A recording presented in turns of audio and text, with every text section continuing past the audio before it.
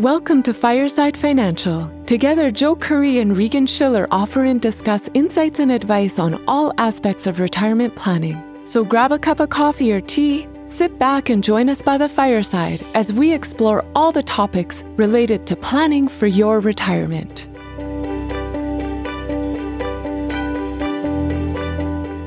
Hello, everyone, and welcome to episode number 4 of Fireside Financial with your co-host, myself, Joe, and my co-host, Regan. Regan, how are you today? Not too bad. Yourself? I'm pretty good. It's hot, it's summer, so I don't have a lot to complain about. Yeah, no, me neither. I've been enjoying the time at our lake lot, spending time outside and enjoying the nice weather that we've had here now that the heat wave's kind of over and rain's been helping out with the wildfire, so it's been nice to sit around a campfire and enjoy the evenings. Yeah, that's perfect. It's one of the nice things about summer is usually we slow down a little bit to get a little bit of time at the office with our families. And so I'm excited. I'm leaving. I think I was just telling you, Sunday we're headed out to BEI with my family. So getting to see a little bit of the country so the kids can see it. So I'm looking forward to that. Yeah, I always look forward to summer because it's usually a time in our business anyways that, a lot of people don't necessarily want to talk about their money in summertime, which is nice because then we get to enjoy more of the summer. Yeah, absolutely. Perfect. So today, the topic. Do you want to let our listeners know what we're going to be speaking about today? Yeah, sure. So today we're going to talk about supporting millennials, really. And this comes from a lot of conversations, Regan, you and I have with our clients about how people that we're dealing with, for the most part, the parents, are looking to be able to support their kids. Mm-hmm. And there's a lot of different ways this happens. And you wrote a blog on it with a lot of good information. And so today we'll just dive into that a little bit. Yeah, absolutely. I think it's something that you and I growing up in our era, if you will, getting your own mortgage or getting out on your own we could definitely say was a lot more, I don't want to say easier, but it was much more manageable and doable with a lower income with today's prices in housing and things of that nature. Not only that, but inflation, the cost of just general goods. I think a lot of millennials are finding it difficult to take that first step into home ownership and becoming independent. And like you had mentioned, I wrote a blog on it, and the blog definitely supports that that's a challenge amongst a lot of Canadians. And in fact, 9 out of 10 parents give their adult children some sort of financial support. And this is something that I see regularly, and you as well, which is why we're talking about it. Yeah, and it's really a pretty broad spectrum of the kind of support that the kids or the millennials are getting from their parents, right? Everything from full down payments on homes to get them started to parents who just are in a position where maybe their kids don't even need it, but they're just wanting to help out because they can, right? So there's a pretty broad spectrum there, but it's something that I think has become much more common the last several years with the amount, specifically the housing prices have gone up, and then going through COVID and the inflation that's followed and everything. Yeah. Basically, we can think of to make it even more difficult to get started for people who aren't already there. Yeah, exactly. Then put on top of that the high interest rates that we're currently in right now. Yeah. The high rate environment. Yeah. I think maybe one of the first things that I just want to say to listeners is just acknowledging that it is pretty common because I'm sure a lot of our listeners who are close to or in retirement are thinking, is this normal that I need to be supporting my kids at this age? But it definitely is the norm more so than the exception. Yeah. If you are in that position where you're supporting your kids in one fashion or another, it's not a failure on anyone's part. It's just the environment that we're in, right? Yeah, absolutely. So when I was doing this blog, if you will, there was a few interesting stats of where these parents are helping their children. And there was 37% of parents with adult children assist with grocery expenses, where nearly 25% with rent, and 10% with mortgage payments, and nearly half of them offer sporadic financial assistance. Now, with the sporadic financial assistance, I often get a lot of hesitations, not so much hesitation, what's the words I want to use, where they want to give money to the children or grandchildren, even for that matter, but they're not sure how it would affect their situation. So if someone is wanting to offer a gift to kids or grandkids, what would be your first piece of advice for those people, or what factors would you look at? Yeah, so this is one of the advantages of having a plan in place and knowing where you stand, right? So having some good financial clarity in your own situation. Mm-hmm.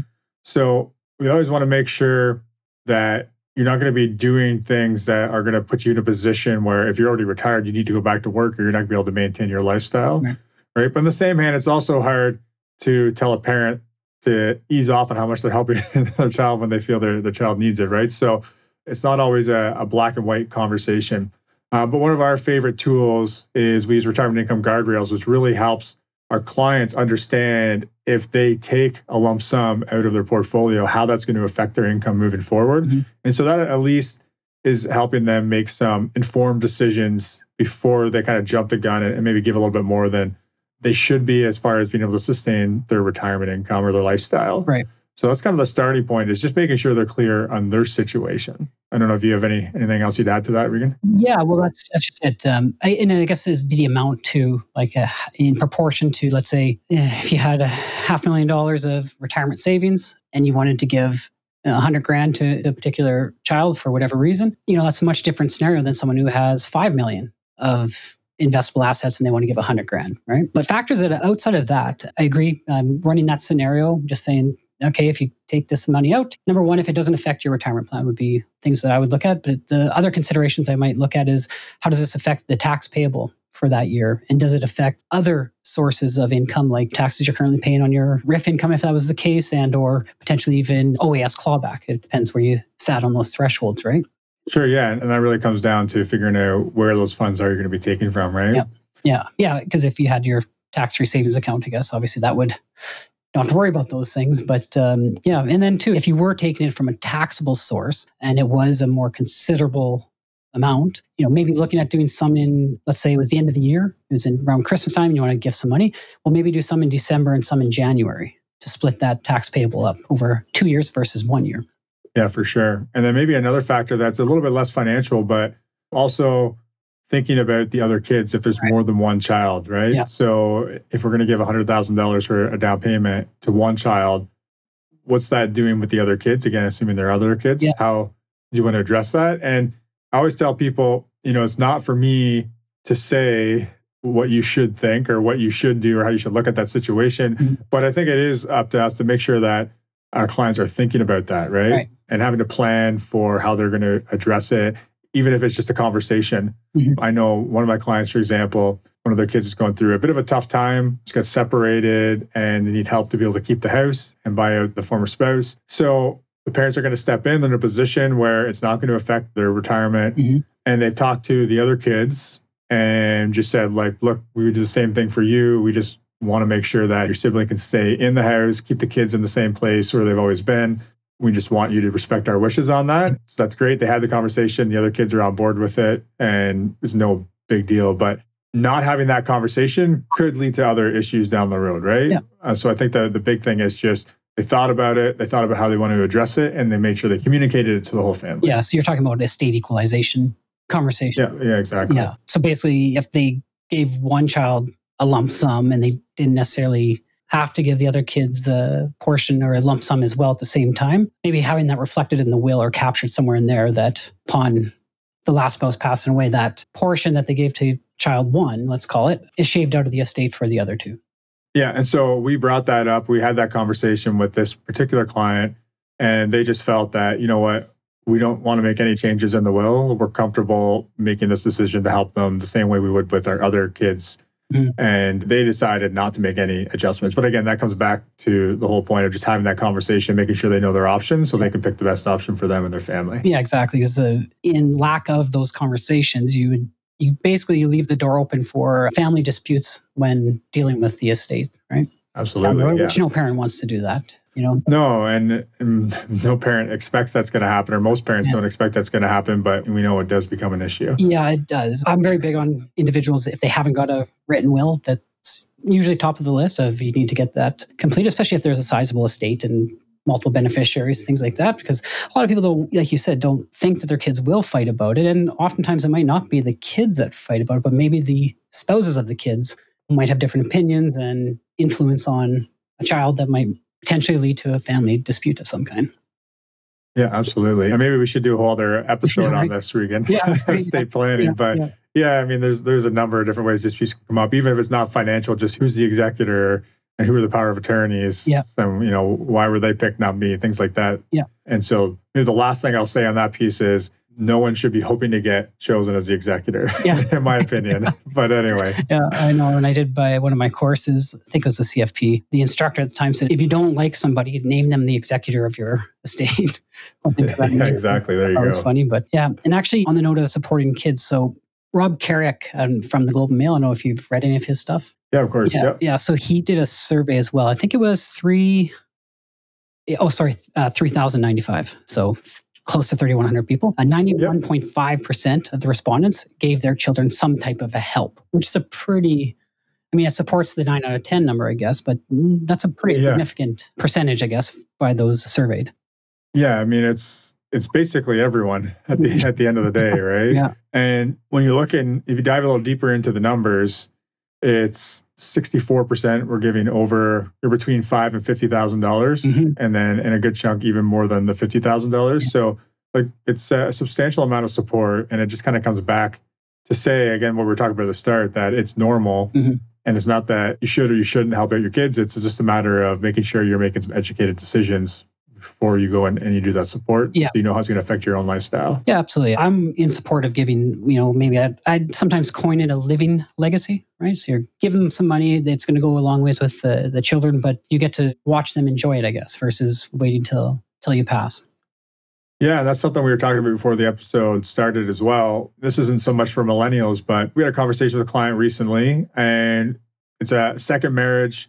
And this lady has roughly $100,000 from a previous marriage that she kept invested in a separate account ever since she remarried.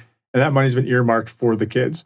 Now, her and her current spouse, they put together updated wills. They did a really nice job, the lawyer did, in creating a spousal trust. And basically, from a really high level, what that is going to do is it's going to make sure that on the second spouse passing away, each family is going to get to share those assets. But their intentions were actually to have this $100,000 gifted separately on her death, whether she's first or second, to her kids, because it came from the previous marriage. And anyway, so we're talking about how we could address this in the will and kind of what our options were. But she's never, ever going to spend this money. The plan was never to spend it, and she definitely doesn't need it. So we just started talking about, well, where are the kids at now? And what would it look like if you just gave them the money now? And so that's kind of what you're talking about, Regan, this living legacy, right? Yeah. So she ended up, it was a week or two ago, she gave the money to the kids, the $100,000 split up among the 3 kids. And they're at a point right now where they're kind of approaching retirement, but there's still, there's some debts to pay off and a few other things that would really be nice to get out of the way. And this is really going to help them do that. So she's getting to see them put that money to use and how it's going to affect their well-being moving forward, as opposed to them getting that money when she's no longer here and she never really sees what they do with it, right? Yeah. So, and whether you're in your 80s or whether you're in your 60s and your kids are in their 30s and you want to support them now, if you're in a position where you have excess cash flow, you're not going to spend it, there's no problem with helping out now and putting that money to use when your kids really need it, as opposed to later on when they've already set themselves up financially and no longer need it. Yeah. Yeah, absolutely. Yeah. We had a few different situations in the past few weeks, but just so listeners know that Joe and I, what we do is we talk about things that are relevant and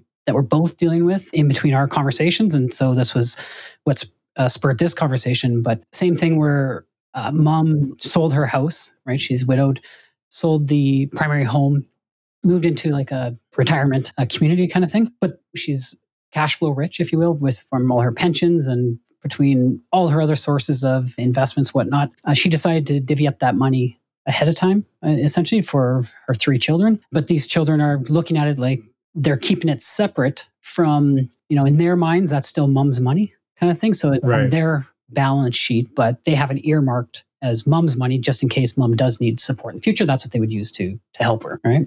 And again, like for mom to do that, it's not an issue whatsoever. And even though the kids don't need the money, it's still something that they'll have to potentially enjoy. Yeah, absolutely. Yeah. We've talked a lot around this. I mean, there's a lot of different support, like we said, that parents are giving their kids. And I feel like even the survey said, a lot of parents are just, they want to help. They help out not because their kids need it, just because they want to. I feel like sometimes I'm the recipient of that. I end up a lot of Sunday dinners at my parents' house. So I guess you could consider that helping with the grocery bill.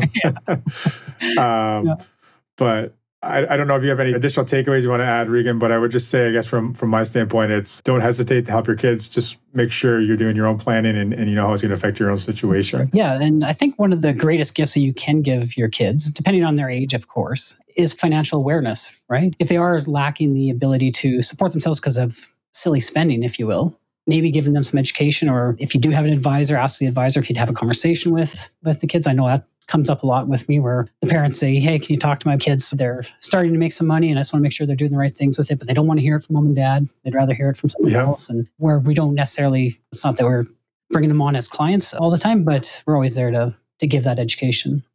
Yeah. We've definitely had similar conversations with the kids of our clients as well. Yeah, absolutely. So I didn't realize it was that, what's the word I'm looking for? Systemic? Yeah, it's very prevalent. Yeah, very prevalent in people's lives. So I think it's something to understand that you're not alone in that situation. As long as you're not damaging your own ability to maintain your standard of living in retirement, feel free. Absolutely. Yeah, perfect. We're on the same page there, Regan. Perfect. Yeah. All So right. Is there anything you want to add, Joe, to this conversation for the listeners? No, I think we've hit the nail on the head there. Maybe in the show notes, I'll throw a link to your blog in there as well. Yeah, that's a good idea. We'll make sure to do that. Perfect. Alrighty. Okay. Well, I guess until next time. Until next time. We'll chat soon. And to everyone listening, thanks for joining us. And we look forward to talking to you again. Investment services are provided through Matthews & Associates Investments of Aligned Capital Partners Incorporated, an approved trade name of Aligned Capital Partners Inc., ACPI. Only investment-related products and services are offered through ACPI/Matthews & Associates Investments of ACPI and covered by the Canadian Investor Protection Fund. Tax planning, financial planning, and insurance services are provided through Matthews & Associates. Matthews & Associates is an independent company separate and distinct from ACPI/Matthews & Associates Investments of ACPI. Matthews & Associates are not licensed tax professionals, and you should consult with your tax advisor before acting on any recommendations. Thank you for joining us for this latest episode of Your Retirement Planning Simplified. If you'd like to see how prepared you are for retirement, we've created a free retirement readiness calculator to help you out. Go to matthewsandassociates.ca/ready to input your retirement information and receive instant feedback to help you evaluate your current retirement readiness. Be sure to tune back in for the next episode, and until then, we're here to help you simplify and succeed in your retirement planning.